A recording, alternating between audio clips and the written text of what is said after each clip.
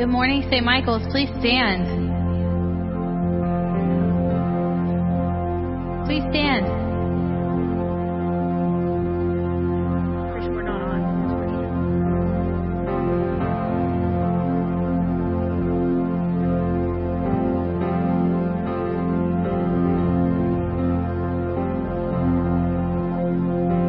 Good morning, St. Michaels. Please stand. Lord Jesus, we're just so grateful to be here today and to come before you with praise. Lord, take these songs we sing and let them be just a wonderful noise to your ears, Lord. Thank you, Jesus. We are tuning out the noise, pressing in to hear your voice.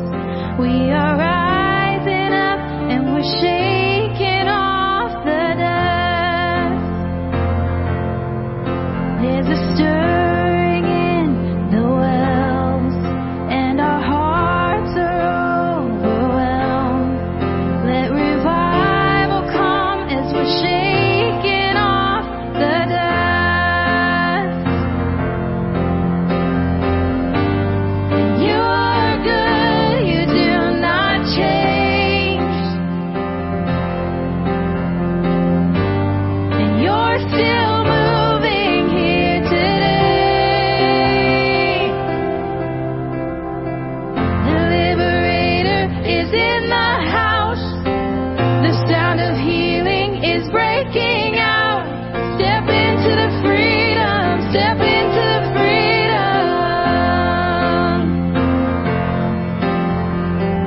The God of heaven is speaking now. His word is tearing our stronghold down. Step into the freedom. Step into the freedom. There's a stirring in the wells, and our hearts are overwhelmed. Let revival come as we're shaking off the dust. And you are good, you do not change. No. And you're still moving here today. The liberator is in the house. The sound of healing is breaking out. Step into the freedom. Step into the freedom.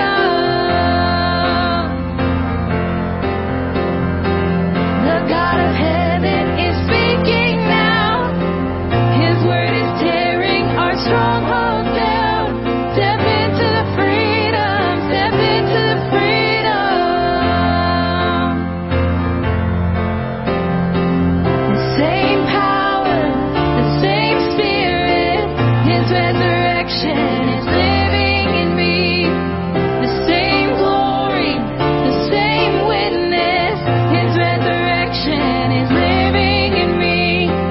The same power, the same spirit, his resurrection is living in me.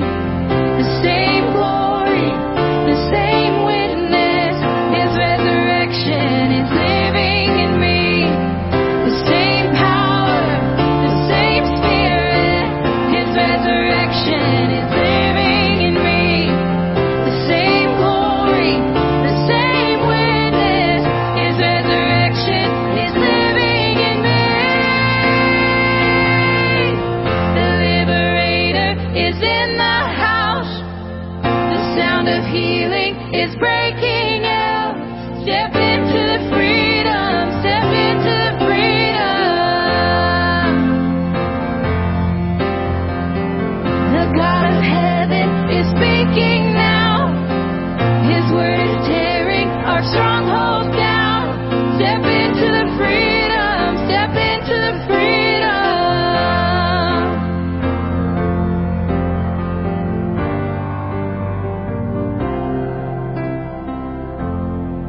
Jesus, thank you, Lord. Well, new season. We enter ordinary times, but course, today, the first day of the new season, is anything but ordinary. It's Trinity Sunday. And that's why we say, blessed be God, Father, Son, and the Holy Spirit. And blessed be His kingdom, now and forever. Amen. Almighty God, to you all hearts are open, all desires known, and from you no secrets are hid. Cleanse the thoughts of our hearts by the inspiration of your Holy Spirit, that we may perfectly love you and worthily magnify your holy name through Christ our Lord. Amen. Amen.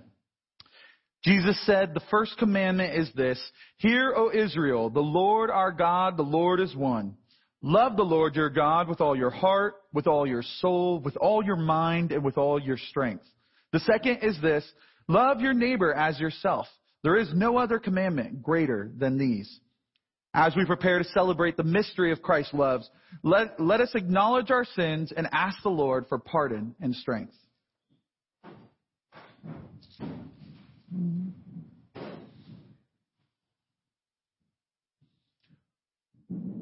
Most merciful God, I confess that I have sinned against you in thought, word, and deed, by what I have done and by what I have left undone. I have not loved you with my whole heart. I have not loved my neighbors as myself. I am truly sorry, and I humbly repent. For the sake of your Son, Jesus Christ, have mercy on me and forgive me, that I may delight in your will and walk in your ways to the glory of your name. Amen.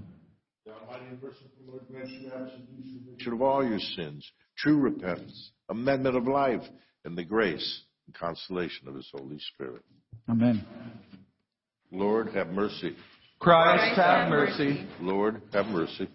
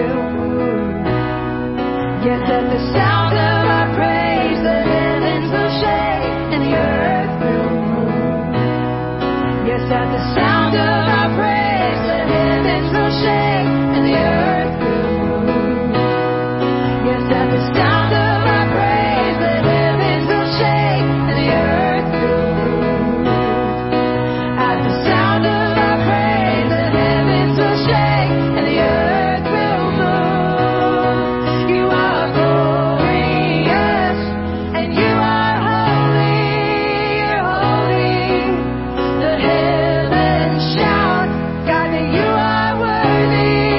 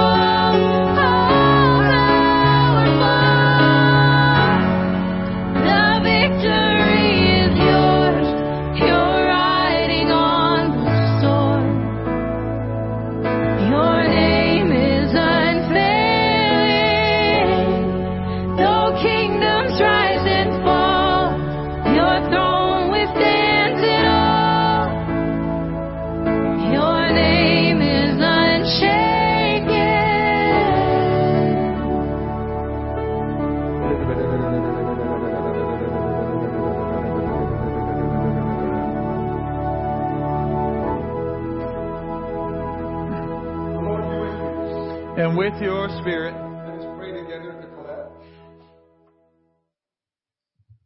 Almighty and everlasting God, you have given to us, your servants, grace by the confession of a true faith to acknowledge the glory of the eternal Trinity, and in the power of your divine majesty to worship the unity. Keep us steadfast in this faith and worship, then bring us at last to see you in your one and eternal glory, O Father, who with the Son and the Holy Spirit live and reign, one God, forever and ever. Amen. You may be seated for the reading of the lessons.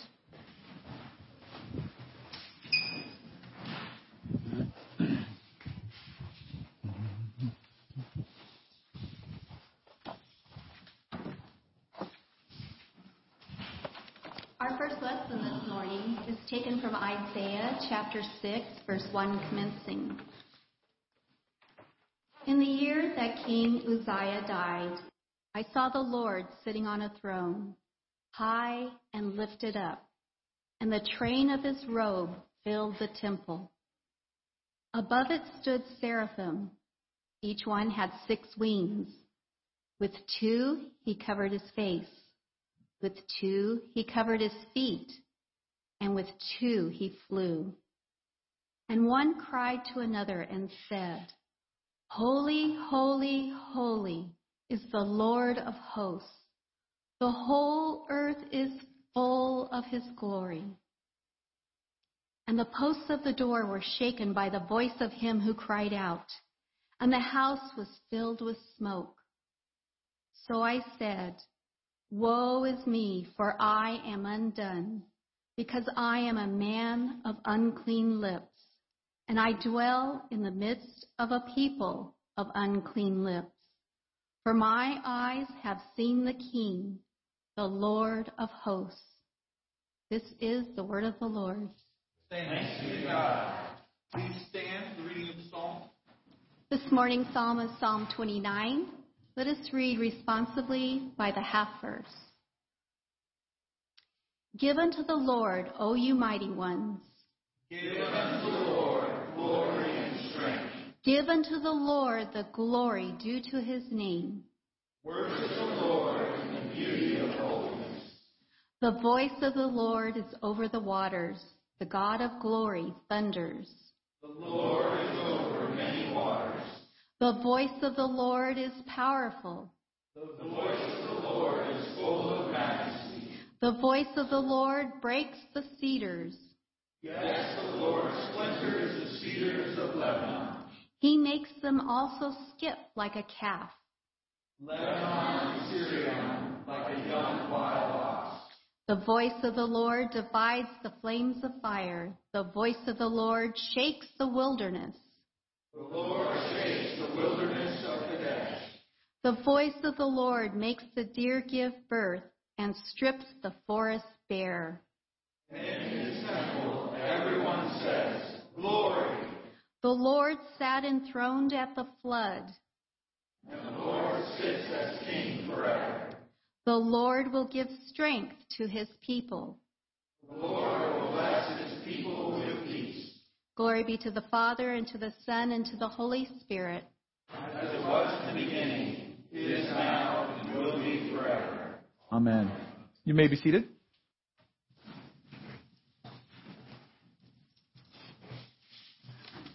This morning's second reading comes from Romans chapter 8, beginning at verse 12. Therefore, brethren, we are debtors, not to the flesh, to live according to the flesh. For if you live according to the flesh, you will die. But if by the Spirit you put to death the deeds of the body, you will live. For as many as are led by the Spirit of God, these are sons of God. For you did not receive the spirit of bondage again to fear, but you received the spirit of adoption, by whom we cry out, Abba, Father. The Spirit himself bears witness with our spirit that we are children of God. And if children, then heirs, heirs of God and joint heirs with Christ, if indeed we suffer with him, that we may also be glorified together. The word of the Lord. Thanks be to God. Please stand for the reading of the gospel.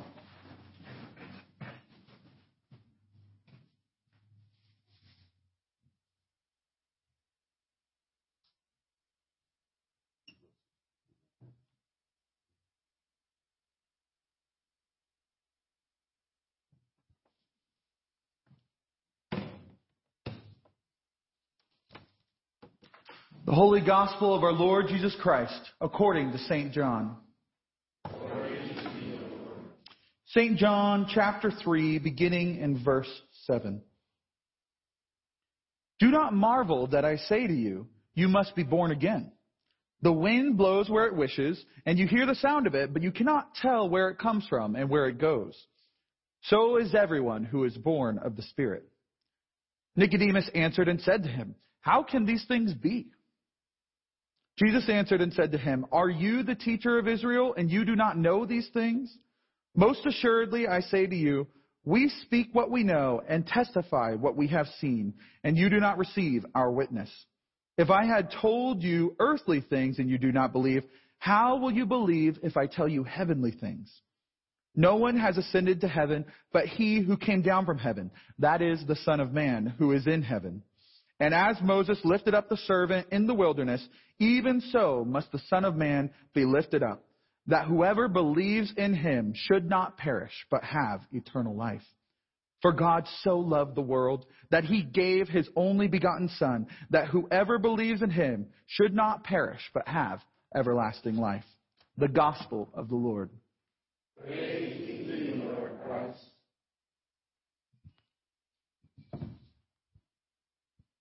You may be seated.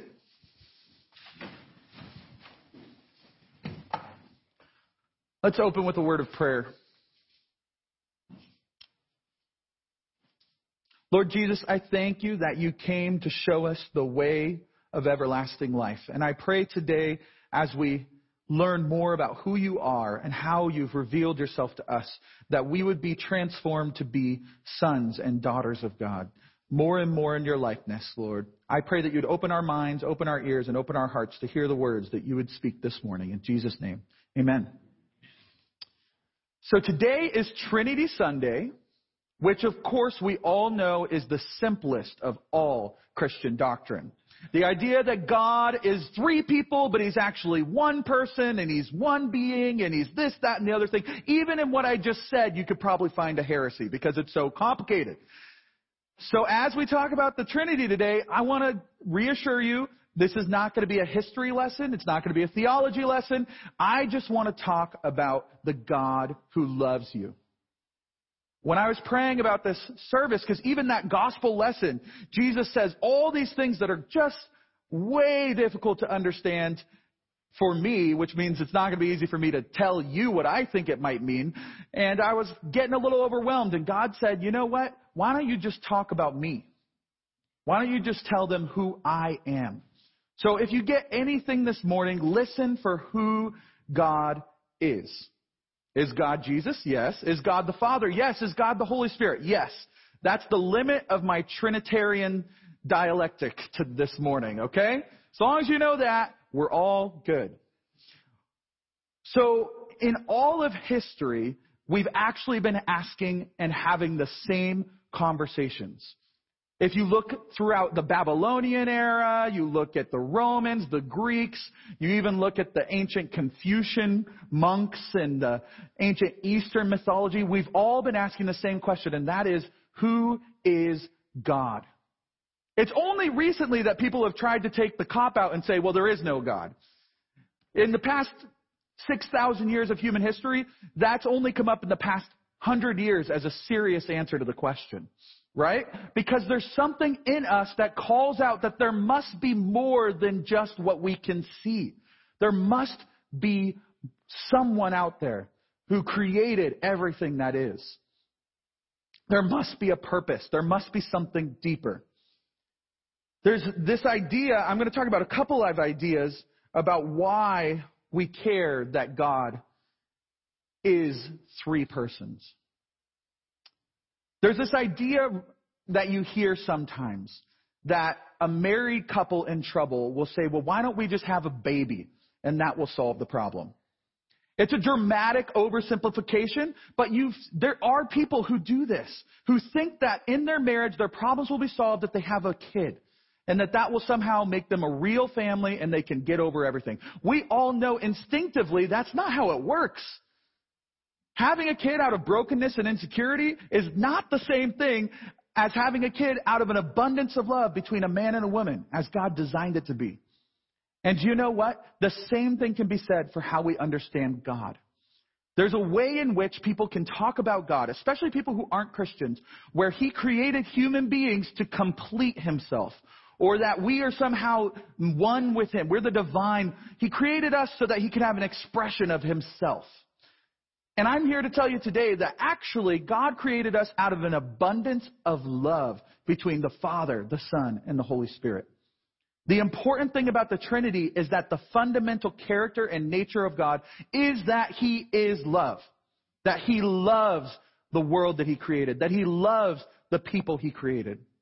We're so cynical today about our world. It's not uncommon to hear somebody say, well, if God created this world, I don't want to believe in Him because it's so awful. That's just not true. God Himself loved the world even before He sent His Son to die for the world. It's actually pretty logical. Why did God send His Son to die for the world if He hated the world? Well, there's one answer. For God so loved the world that He gave His only begotten Son.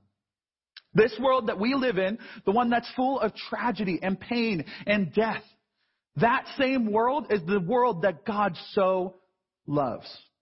If you've grown up thinking that God is a heavenly taskmaster, especially if you read in the Old Testament, right? He hates us.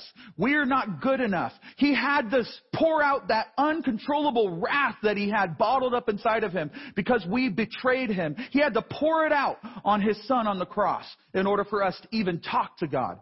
That's not the story of the Bible. The story of the Bible is that even though from the very beginning, God tried to connect with us, to love us, to father us, to lead us, to give us all good things, we turn from Him again and again and again. If you read the Bible, that's really what happens. He saves their bacon, and then they go and serve other gods. He gets them out of the trouble that they put themselves in, and then they go and they abandon the worship of God. Sounds familiar? I do that in my own life. God saves me out of a difficult situation, and the very next time I have an opportunity, a test, a way to prove that I trust God, I choose to trust myself.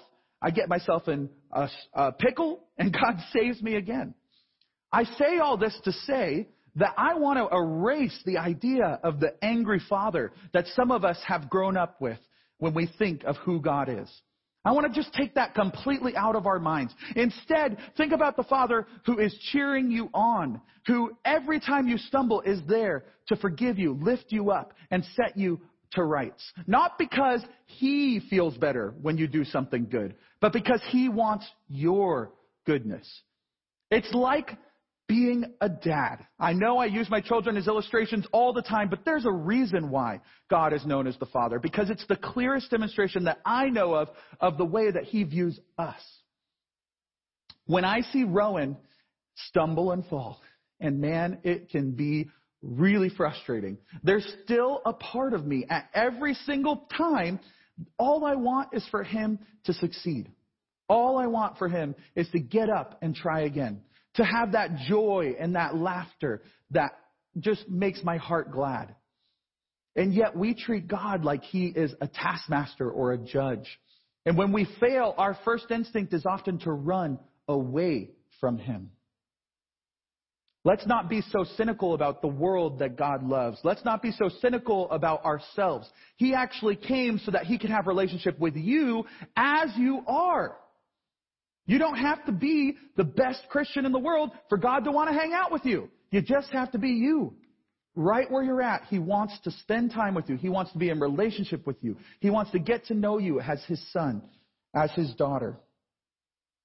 From the very beginning, when God created the world, He knew that you were going to get mad at your spouse last week.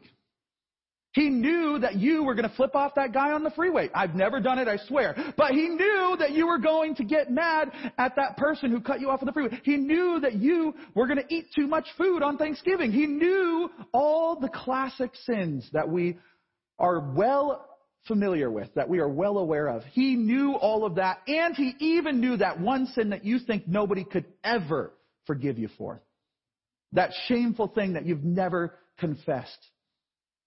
He knew it, and yet He still made the world. He still made you. He still died for you because He loves you. Not some version of you that you think is the best Christian in the world, that you could be someday, but who you are today. So when we talk about the Trinity, what I want you to hear is not a complex theological dogma that you have to memorize and affirm. I want you to hear a relationship of love that is overflowing with love for you, from which everything was created. For God so loved the world that He gave His only Son, that whoever believes in Him should not perish but have eternal life. Now, this is the crazy thing. I don't know if I would spend eternity with any of you. I'm just saying, you might be fun for an evening, but I don't know if I want to spend eternity with you. And yet God came that you would spend eternity with Him. I think He knows something that we forget.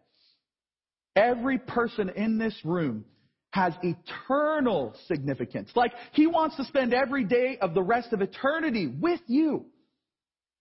I can only imagine how great we will become as He transforms us from glory to glory. Someday I might be worth spending eternity with if He has His way, right? Thank God. And the second verse we didn't read in the gospel, we started with that classic John 3:16 that you see everywhere. For God so loved the world that He gave His only begotten Son, that those who believe in Him would not perish but have eternal life. For God did not send His Son into the world to condemn the world, but in order that the world might be saved through Him. That means that your annoying boss or your really frustrating student or your whoever, fill in the blank, that person that you think, I could never love them. Well, God loves them enough to die for them. You think you could participate in that love? God loves this world. God loves these people. And if there's anything that's going to change the world, it's going to be us learning to love like He loves. Period. End of story. If you take anything away from this life, it's to learn to love like Jesus did. Because you know what? You could have all the programs in the world. You could feed millions of poor people. You could heal the sick. You could raise the dead. But if you don't love somebody, it's like a clanging gong or a crashing cymbal. It's nothing. What changes people's hearts is the love that you show them. Right? We all know that. We all know that. There are people in our life who may help us out. They may even be useful to us in some way, but they don't love us, and it's fine. Thank you. And then there are people in our life who, children come to mind as well, right? Rowan doesn't do all that much for me. He doesn't even take out the trash yet. But man, he loves me. He loves me the best that his little heart can, right? And that is more valuable than any amount of chores that I will for sure make him do as he grows up, right? But seriously, we have to remember that, because sometimes we treat people like if we do good things for them, then they should just be good. Like, I did a good thing for you, so you should like me, or I did a good thing for you, so you should go to church, or I did a good thing for you, so I should feel good. We're told over and over again in Scripture, if you didn't love anybody, it doesn't matter what you did. So when we're engaging with people, there are probably people in your life who need to know the love of Jesus. How do you get them to know the love of Jesus? Do you buy their groceries? Maybe. But first and foremost, you love them. How can you love the people in your life? Because it's this weird symbiotic cycle. It's weird and beautiful and eternally good. And it's that God loves the Holy Spirit, who loves Jesus, who loves God, right? They all love each other. Out of the abundance of love that they have for each other, they create the beautiful world and everything that is. And that cycle's not meant to stop. Then us who are put on this world are meant to continue the love from God to others. And then that love gets returned right back to Him. And ultimately, it sounds kind of like a 60s love fest, right? It's not. It's not. I don't know if I have the time to explain why it's not. But our love is about dying for one another, laying down our lives to serve one another, heroically going out and championing one another, right? Our love is in serving one another. We're continuing the love that God loved us. It says we loved because we are first loved. So this morning, when I talk about God, I want you to know that He loves you. Because you can't love others until you know that fundamental fact. Jumping into Romans, Paul's trying to explain over and over. If you just read Paul, all he's trying to explain is how the love of God works. If you read a verse of Paul, say, what's he trying to explain? He's trying to explain how the love of God works. From God to us and from us to our neighbors and back from us to God, right? So he says in Romans chapter 8, verse 12, so then, he just finished explaining that God has set us free. So because God has set us free, we are debtors, not to the flesh, to live according to the flesh. For if you live according to the flesh, you will die. But if by the Spirit you put to death the deeds of the body, you will live. Very much Christianese language here, right? He's talking about we're debtors. What's a debtor? It's somebody who owes something. What's he saying here? He's saying because God set us free, we actually owe God everything. So maybe you're thinking, okay, great. We've been talking about this God. We're talking about this overflowing love that He has for us. But there's a catch. He wants my whole life? Yeah. But the reason He wants your whole life is explained as he continues. For if you live according to the flesh, which means if you live your own life as if it's your own, if you live as if you should be in charge of your life, you're going to die. But if instead you live by the Spirit that God's given you, the one we talked about at Pentecost last week, if you instead you live following God, then you'll live. So what's the catch here? The catch is, I bought you with a price, God says to us. You owe me your entire life. But I'm not even doing that because it'll make me feel better. I'm still doing that because it's the only way that you can truly live. The only way. It's written a couple times, both in the Old and the New. I set before you today the choice. It's death or life. Right?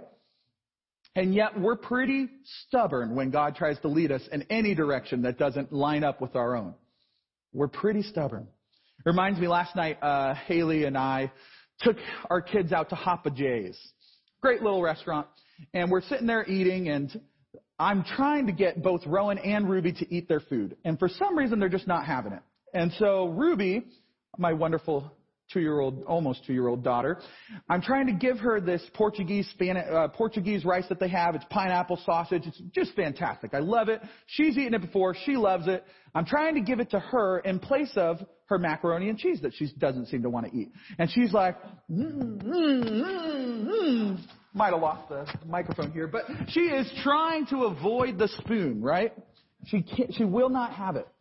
Finally, I get her to take a bite. It's her favorite thing in the world. She can't have enough of it. And I just kept thinking, like, this is what we do to God all the time. He's like, let me lead you here. Let me take you there. Let me guide you in how you parent your kids and how you work at your job and the car you buy, whatever it is. He wants to guide us. And we just turn and we want to do it our own way. What's going on in Ruby's life? It's rebellion. It's stubbornness. It's pride. It's the same thing in us. Yes, even in a little 2-year-old child, it says rebellion's bound up in the heart of a child. Well, it's bound up in our hearts too. And I just love these examples that I learned from my kids because it makes it so much easier. We try and paint over our decisions with justifications and rationalities. Well, I'm doing this because it's wise, because it'll make me the most money, because my wife wants me to, because this will make me happy. We give all these justifications. We complicate matters when we're really just the 2-year-old kid saying no to our Father. Right? Sometimes we just need to take a deep breath and ask God what He wants us to do. God, what do you want me to do here? I'll tell you, it helps when we follow Him. It seems to work out. I love my life. Occasionally it comes up. Somebody in my life, I got a friend who published this book about zombies, and man, am I jealous. Jealous that he published a book, that he wrote a book, that it's entertaining, that I enjoyed it. I would love to write a book, even about zombies. I'm a nerd. I love that. So fun. And I could get so jealous of him for having that. He got reviewed in this science fiction magazine, all this stuff, right? But it just takes 1 second of honest reflection to say, I don't want his life. I want to be where God's put me. I can't imagine a better place than where God's put me.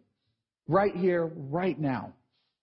And Haley and I have that back and forth conversation. But wouldn't you want to do this? Or wouldn't you want to do that? And at the end, both of us are left saying, no, this is better. This is better than anything else that we could do. Because we're following God. And we can see the blessing in our life at the places where we've decided to turn away from our own desires, our own will. So I'm talking about who God is, and I want you to know He is a loving Father, and when you say yes to Him, you have life. And when you say no to Him, you only reap death. Not because He wanted to rig the system and He wants to punish you. That's just the way the world is. It's just the way the world is. So let's continue in this passage, and let's get to probably the most significant realization in all of Scriptures. In verse 14, for all who are led by the Spirit of God are sons of God. For you did not receive the spirit of slavery to fall back into fear, but you have received the spirit of adoption as sons, by whom we cry, Abba, Father. We're going to stop for a moment, and we're just going to take a quick look at a brief video that you might have seen before that will hopefully put some context to this scripture here. I think we will. Well, there's one more gift. We have one more gift. It's not from Grammy, but Do we have the sound back there, Christian? It's another gift. Channel 2930.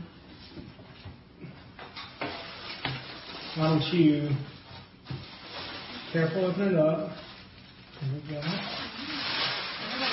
I want you to read it. I'm going to be adopted.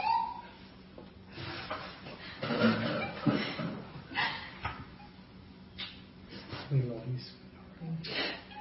We'll always be your parents. I love you so much. Man, it gets me. It really gets me. Why does that resonate with us? Because it's the way that God built the world, that we are not orphans. We are not orphans. And we're not just talking about your biological mother and father.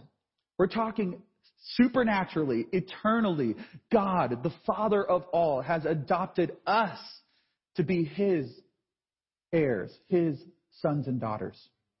Why is she weeping? Because she knows right there her whole life has changed. Her identity has changed. She now belongs to someone. She's no longer a slave to fear because her parents are going to look out for her. I can't imagine what it's like on earth to go about as an orphan. In this case, she was passing from foster home to foster home, and then somebody adopted her.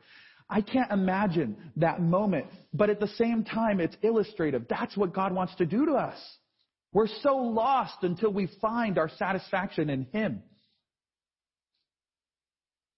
I've mentioned it's, I think, one of the most significant realizations in all of Scripture, because up until Jesus comes, we thought that God wanted to be served well. And then Jesus showed us, actually, no, God wants us to be His sons, in His family, united with Him, in that mutual outpouring of love that He already has in the Trinity. Right? And so what do we have because of that love? We have no more fear. Are you afraid? Are you afraid for your health? Because who knows what disease or what ailment might befall you? Well, guess what? Your Father Your Father's the guy who created everything that is. Your Father's the one who can heal. Your Father's the one that even should you die, He will raise you from the dead. Right? It's a crazy message. It makes no sense in light of the world except through the power of Jesus Christ and the power of the Holy Spirit. Right? There's nothing in the world that tells us that that's the truth. Underneath everything, underneath all the suffering, underneath all the death and pain is a God who loves you and will redeem everything. And all shall be well, and all manner of things shall be well. In fact, the only way to get people to believe this message was for God to come to earth, to live and die and raise again. Because people couldn't believe it. They couldn't believe it. But now we inherit a faith that has been proven by the miraculous love of God and has transformed the world. That's another thing you learn in history. Did you know that because Jesus came, the whole world is different than it used to be? I won't get into all the ways that it's changed, but I'll mention just one thing. The idea of giving alms to the poor, of loving even those rejects and outcasts like lepers, COVID victims, anybody, right? The idea of loving those people, homeless people, people who are insane, the idea of loving them, that didn't exist in the world before Jesus came. If you look at the societies, there was a very particular way that you treated outcasts, and that was you got them as far away from you as possible. That's what you did. But because Jesus came and because 11 disciples, who ended up adding another to be one of the leaders of the church, taught the love of Christ, the whole world has now shifted. And now even those who don't know Christ know it's a good thing to love those who are unlovable.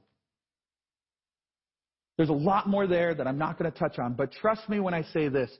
The world is not as bad as we think it is.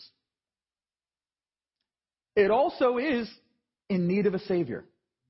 And I can't emphasize that enough. Turn on the news. You'll find out. People need Jesus.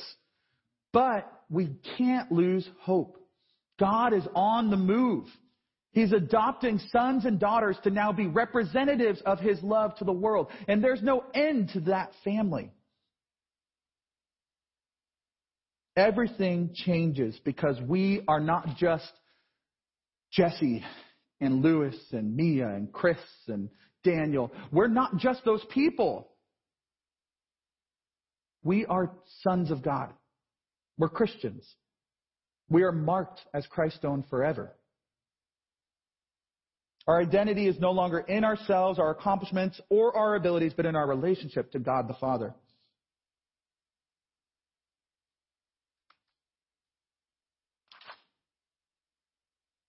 And if children, then heirs, heirs of God and fellow heirs with Christ, provided we suffer with Him in order that we may also be glorified with Him. This is the end of our New Testament passage today, and he continues, right? So he gives us the big promise. He goes, okay, so you're adopted as sons and daughters of God. You're heirs with Jesus, what does Jesus own? Everything, right? What does Jesus not own? Nothing. There's nothing Jesus doesn't own. He has everything. He has been exalted, the name above all names, King of all kings. He is the one in whom we live and move and have our being. He holds the universe together. And He's like, yeah, you're going to be heirs with that guy. It's a little better than being the heir of Bill Gates. Okay, quite a bit better than being the heir of Bill Gates, right? Because there is nothing that Jesus does not have. And so that's why He says, if God gave you His Son, why wouldn't He give you all things? I have a great recording of Bishop Adler back in the day preaching a sermon, and he was reading that verse, and he goes, all things! You know how he used to yell, and he's slamming the pulpit? I just had to do that. But the point is, we are co-heirs of all things. And then he slips in this little note right in the middle there. And this is the tension in which we live. If you love Jesus, and if children, then heirs, heirs of God and fellow heirs with Christ, provided we suffer with Him, in order that we may also be glorified with Him. That's the tension. Last story and we'll wrap it up. My wonderful wife, Haley, didn't find The Lord of the Rings very appealing early on in her life. Wasn't her speed, right? And it's my favorite trilogy, my favorite movie, my favorite books. I just love The Lord of the Rings. She baked this little treat for us because she finally decided she was going to watch Lord of the Rings with me. She's going to endure it, right? And she baked this treat, and she sent me a picture. She goes, "You know what this is?" And I'm like, "That's the Limbus Elven bread. That's the wonder." And she's like, "You're such a nerd." Like, what? How do you know? I say all that to prep it up, right? We're watching Lord of the Rings. So we got through the first movie in the past couple nights, and it's glorious. She likes it a little bit, right? Okay, a little bit. She's putting up with it. There's a really interesting motif throughout the Lord of the Rings. This is J.R.R. Tolkien, a Christian man who's living through World War II as he's writing these things down. So he's thinking deeply about what it means that evil and good have to fight each other in the world. And there's this idea from the first page. You know what? For whatever reason, while you're reading it, you're never in doubt that good will win. But you know what? Lots of people have to die in between the beginning of that book and the end of that book in order for good to win. Lots of pain and suffering has to happen. Lots of people have to say yes to God in order for good to win by the end of the Lord of the Rings. And that's the story that we're living. There's no doubt that we win. We sang that today. The victory is yours. Right? There's no doubt that we win. It's just a question of, are you going to say yes to God in the meantime? Because for whatever reason, just like in Lord of the Rings, he chose the most unlikely heroes, the hobbits, who are short, fat, and not athletic at all, right? They're just like sipping their tea, smoking their pipes. I mean, they're happy, content in their little country. There's no reason to pick hobbits. And yet, he picks hobbits. It's like us. We're chosen to go on the great adventure of our life, to bring salvation to the world. For whatever reason, God chooses to work through you and me. So will you say yes to God? I could go on and on about how great the Lord of the Rings is. I'm going to stop myself short and just say this. If you participate with God in your own cross and bearing it, the promise is you'll be a co-heir with Christ and you'll be glorified with Him. It is worth it. And in the meantime, you might save your family. You might save your community. And all of us together, all billions of Christians around the world, if we say yes to God, guess what? He can save the whole world. Amen? Amen.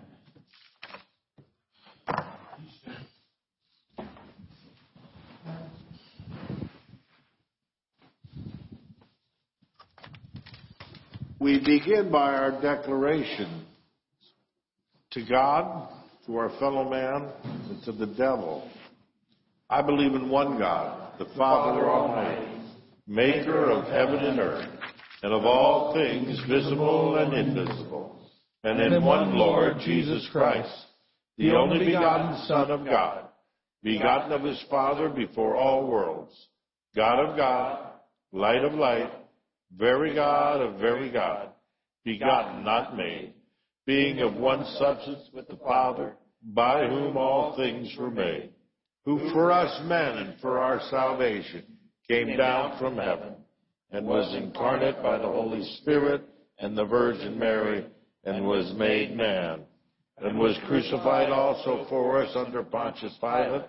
He suffered and was buried, and the third day He rose again, according to the Scriptures, and ascended into heaven, and is seated on the right hand of the Father. And He shall come again with glory to judge the living and the dead, whose kingdom shall have no end. And I believe in the Holy Spirit, the Lord and giver of life, who proceeds from the Father, who with the Father and the Son together is worshipped and glorified, who has spoken through the prophets. And I believe in one holy Catholic and Apostolic Church. I acknowledge one baptism for the remission of sins, and I look for the resurrection of the dead and the life of the world to come. Amen. Let us pray for the church and for the world. Father, we pray for your holy Catholic Church, that we all may be one. Grant that every member of the church may truly and humbly serve you, that your name may be glorified by all people. We pray for all bishops, priests, and deacons, that they may be faithful ministers of your word and sacraments. We pray for all who govern and hold authority in the nations of the world, that there may be justice and peace on the earth. Give us grace to do your will in all that we undertake, that our works may find favor in your sight. Have compassion on those who suffer from any grief or trouble, that they may be delivered from their distress. Give to the departed eternal rest. Let light perpetual shine upon them. We praise you for your saints who have entered into joy. May we also come to share in your heavenly kingdom. All we ask in the name of the Father, and the Son, and the Holy Spirit. Amen. The peace of the Lord be always with you. And with your spirit. Turn and greet your neighbor with the peace of God. Peace.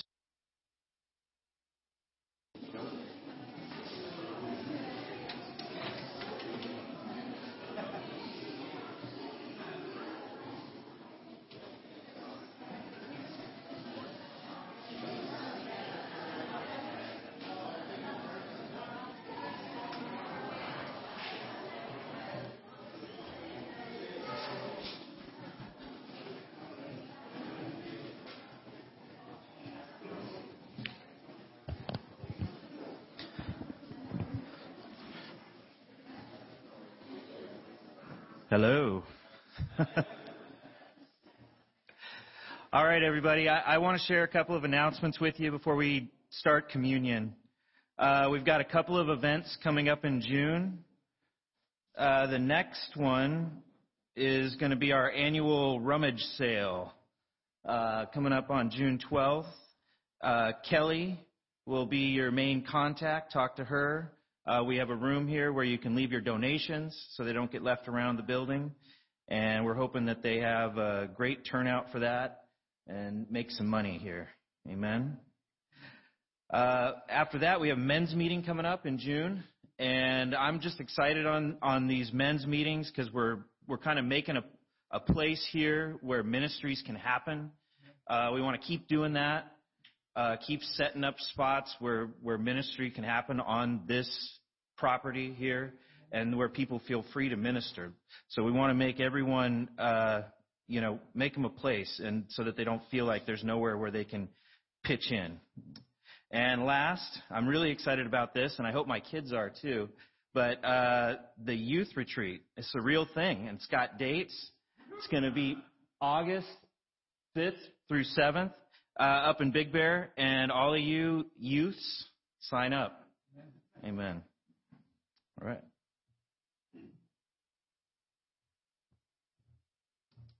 I'll just mention, due to COVID restrictions with the youth retreat, we had to pick a venue that was a little smaller than we normally do. So sign up now. There's plenty of spots for all you in here, but just make sure you get your name on the roster with Kristen for the youth retreat.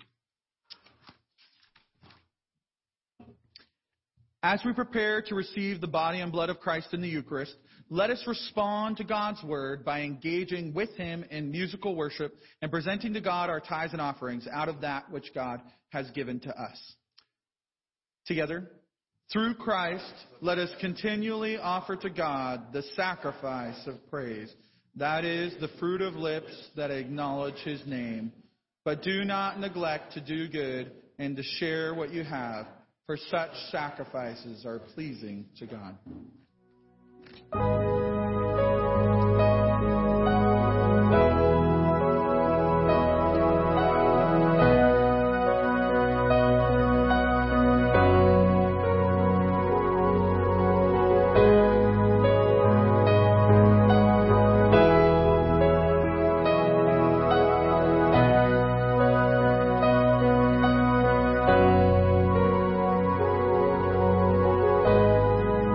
Can you hear the sound?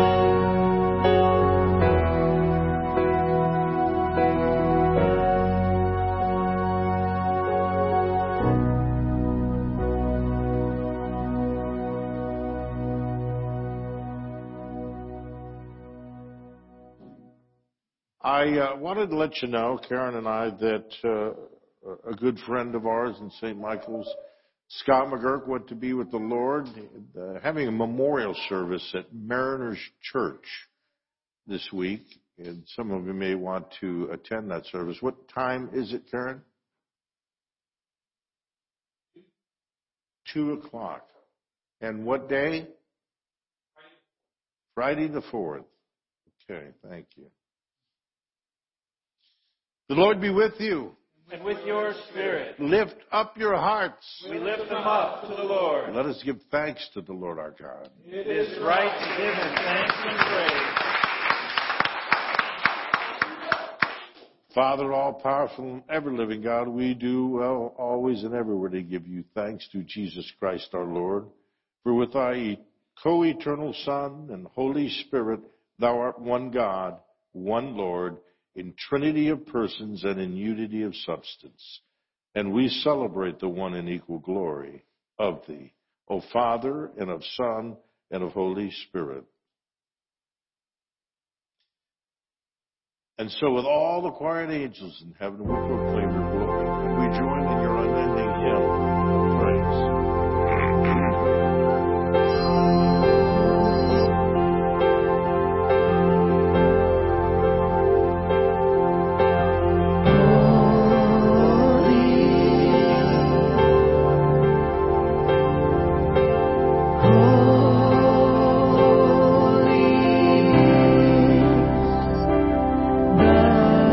The Lord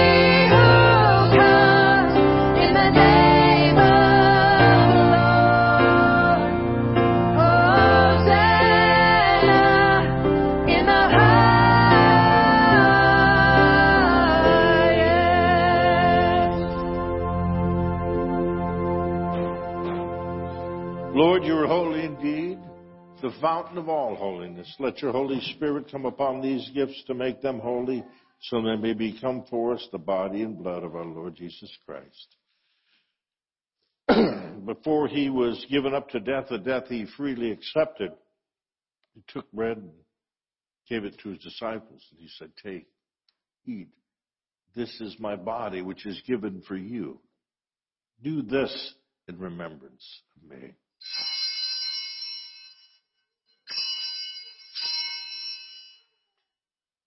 Later, when supper was ended, he took the cup again. He gave thanks and praise. He gave it to them, and he said, "Drink this, all of you. This is my blood of a new covenant, which is shed for you and for many for the forgiveness of sin. Whenever you drink it, do this in remembrance of me."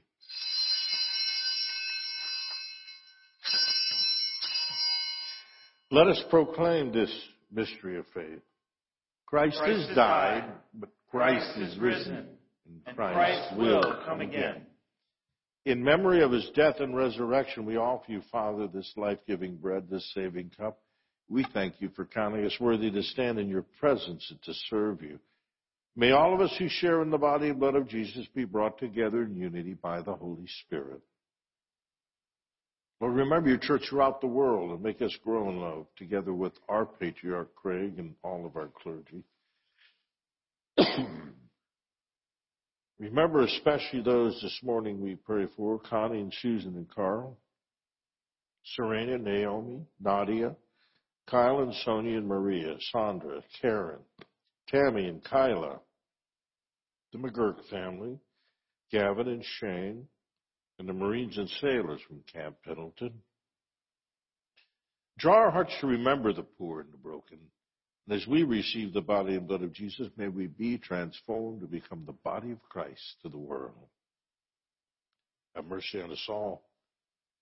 Make us worthy to share eternal life with the apostles and the martyrs and all the saints who've gone before us. May we praise you in union with them and give you glory through your Son, Jesus Christ. By him and with him and in him and the unity of the Holy Spirit, all honor and glory is yours, Almighty God and Father, now and forever. Amen. Jesus taught us to call God our Father, and so we have courage to pray. Our Father, who art in heaven, hallowed be thy name. Thy kingdom come, thy will be done, on earth as it is in heaven.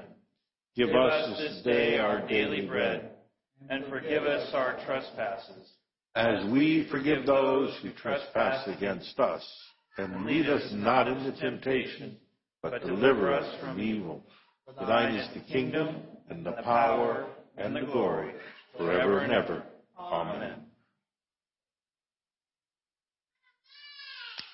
Hallelujah. Christ our Passover is sacrificed for us. Therefore let us keep the feast. Hallelujah. Lamb of God, you take away the sins of the world. Have mercy upon us. O Lamb of God, you take away the sins of the world. Have mercy upon us. Lamb of God, you take away the sins of the world. Grant us thy peace. The gifts of God for the people of God, take them in remembrance that Christ died for you, and feed on them in your heart with thanksgiving. Blessed are those who are called to the supper of the Lamb. The body, the cup of his salvation, the blood of the Lord.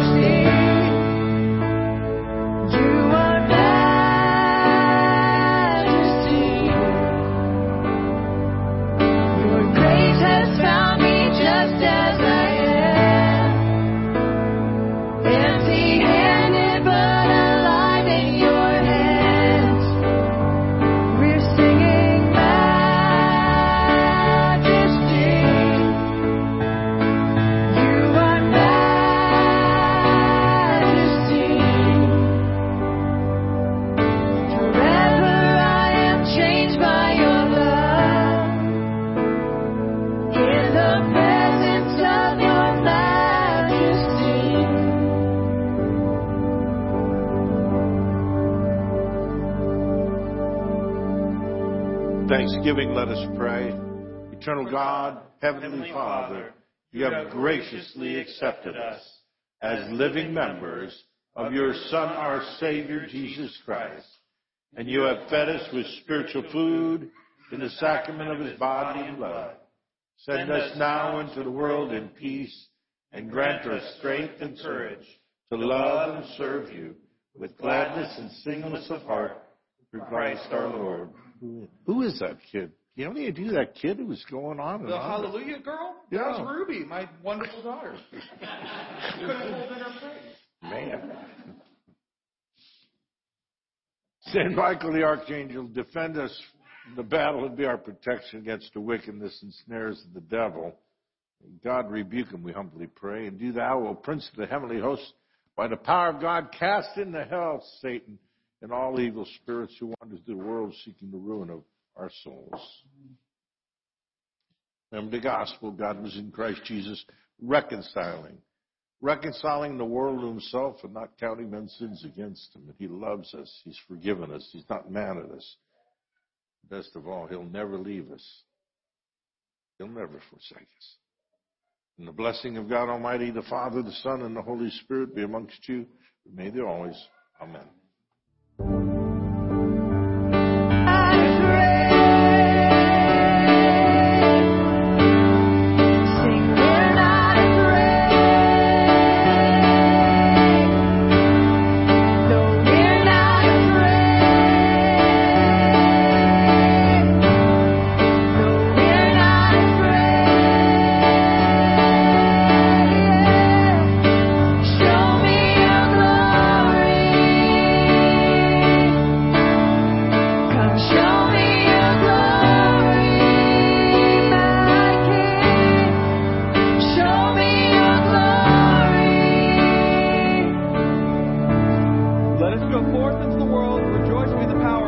Father, the Son, and the Holy Spirit.